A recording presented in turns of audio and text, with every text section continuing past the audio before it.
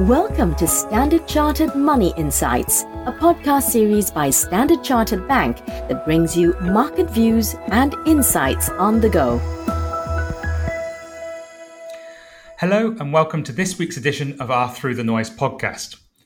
The Ukraine situation is clearly dominating sentiment, with 1% to 2% equity market swings becoming commonplace. We've also had an update from Powell from the Fed on his initial thoughts when it comes to the implication of the Ukraine situation on monetary policy decision-making in the US. Finally, we've also released our latest global market outlook entitled The Fog of War, where we made some significant changes to our asset class preferences, particularly within the equity space. With this in mind, I'm pleased to have with me today Rajat Bhattacharya, who runs our CIO Office Economics team, and Phu-Khien Yap, Senior Equity Strategist. So Rajat, let's start with you. Ukraine is clearly top of mind. Can you give us a sense of how you look at the Ukraine situation and how things might evolve from here? Sure, Steve. The Ukraine conflict has led to a humanitarian crisis on a scale not seen in Europe for decades. For investors, though, history suggests geopolitical conflicts do not have a lasting impact on risk assets. The financial implications of Ukraine crisis can be assessed, in our view, in terms of three red lines: the severity of Western economic and financial sanctions following Russia's invasion; second, the extent of disruption to oil and gas supplies from Russia; and third, the chances of the conflict spilling over beyond Ukraine's borders.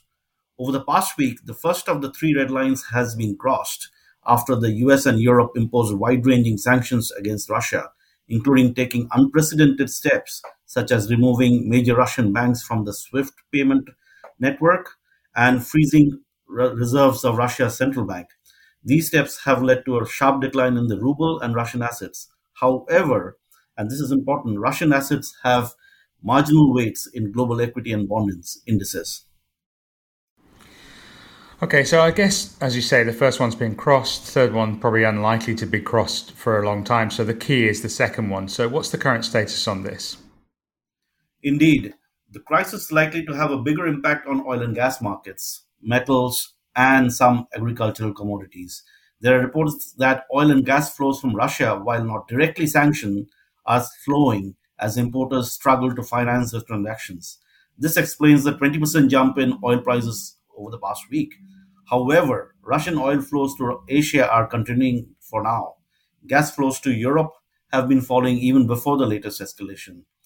So the above framework leaves us with two main scenarios. In the base case, most of Russian oil and gas continue to flow to Asia and Europe.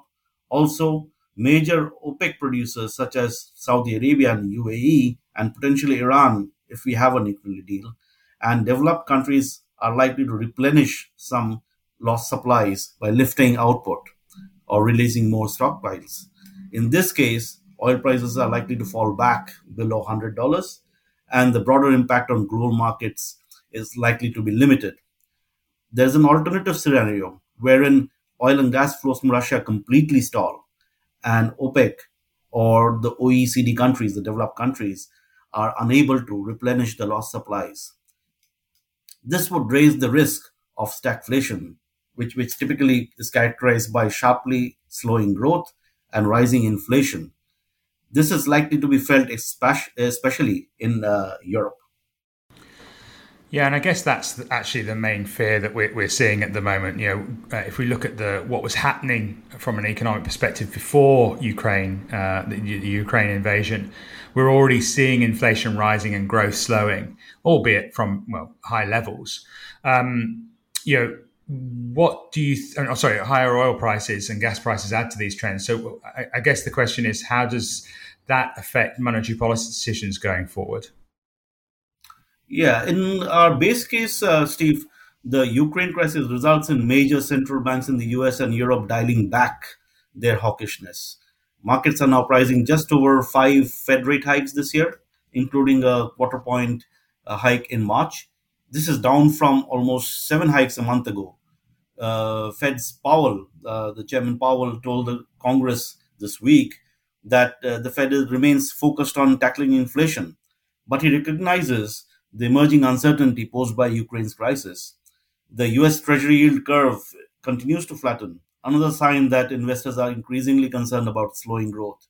The ECB, meanwhile, is likely to continue with its asset purchases, reversing its plan to taper purchases later this year in this scenario.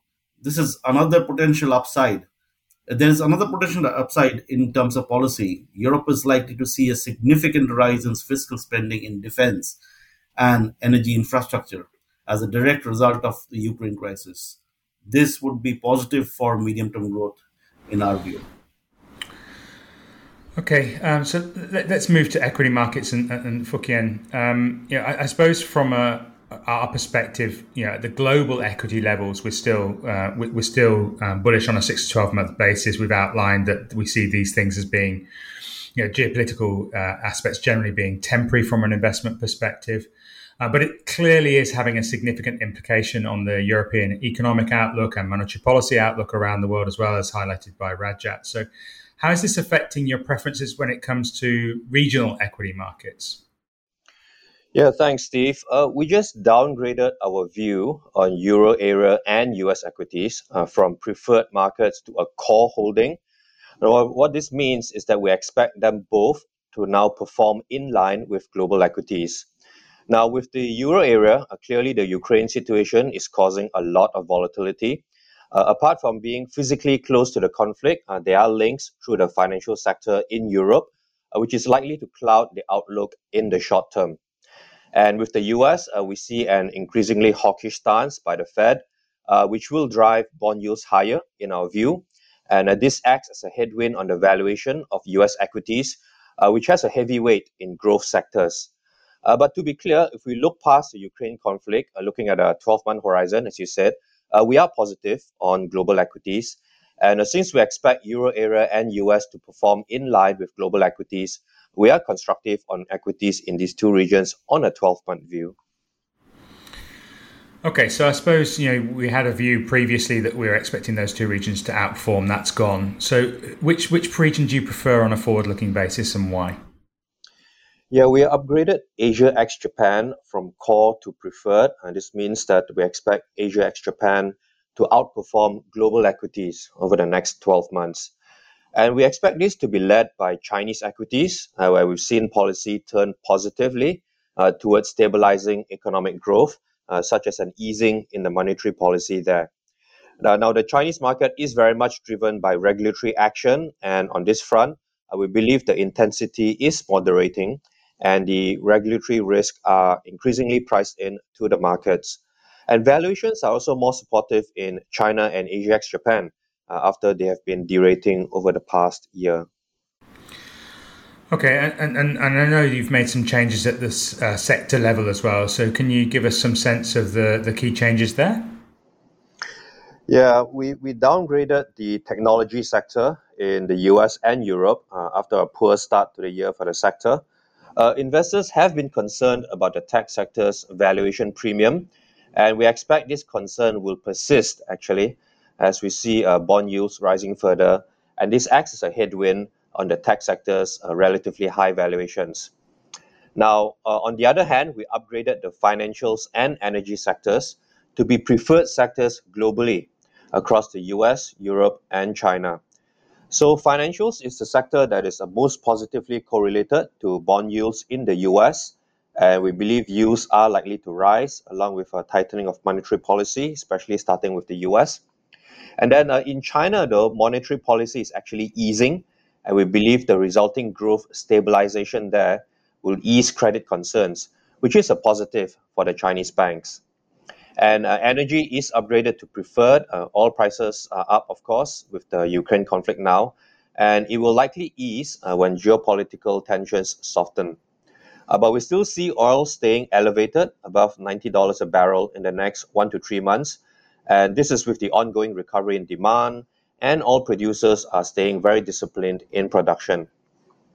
In any case, energy equities have lagged the oil prices significantly, and we see a catch-up opportunity for equities.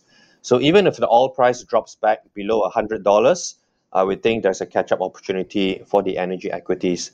And lastly, valuations for the financials and energy sectors relative to the broader market remains very attractive compared to history. Thanks, Fook Yen. So maybe just to wrap up, I mean, obviously we've shared quite a bit of information and views today. So Rajat, coming back to you, if we take a bit of a step back from the day-to-day events, there's obviously clearly a lot of uncertainty out there, but how would you advise clients to look at investing in the current environment? Yes, Steve, these are clearly unusual times. In troubling times like these, it's natural to feel anxious. So investors typically run to safety of cash in these times. However, history tells us time and again, investors are better off with a diversified allocation that reflects their risk tolerance and hedge against near-term risks. Seeking refuge in cash is likely to hurt long-term returns, especially given inflation today. Gold, inflation-protected bonds have historically protected investors from losing their purchasing power to inflation. And we believe those are the place to be in if you're worried about these troubling times. Okay, well, thank you for that. I know we've run a little bit longer than normal, but thanks, Rajat and Fook Yen, for your insights today. And thank everybody for listening to our podcast today. I hope you enjoyed the insights that we gave and it gives you something to think about. Please, as always, like and rate our podcast on wherever you listen to it. And please stay well and keep safe. Thank you for listening to Standard Chartered Money Insights, a podcast series by Standard Chartered Bank. For more details on the latest market insights, subscribe to Standard Chartered Money Insights.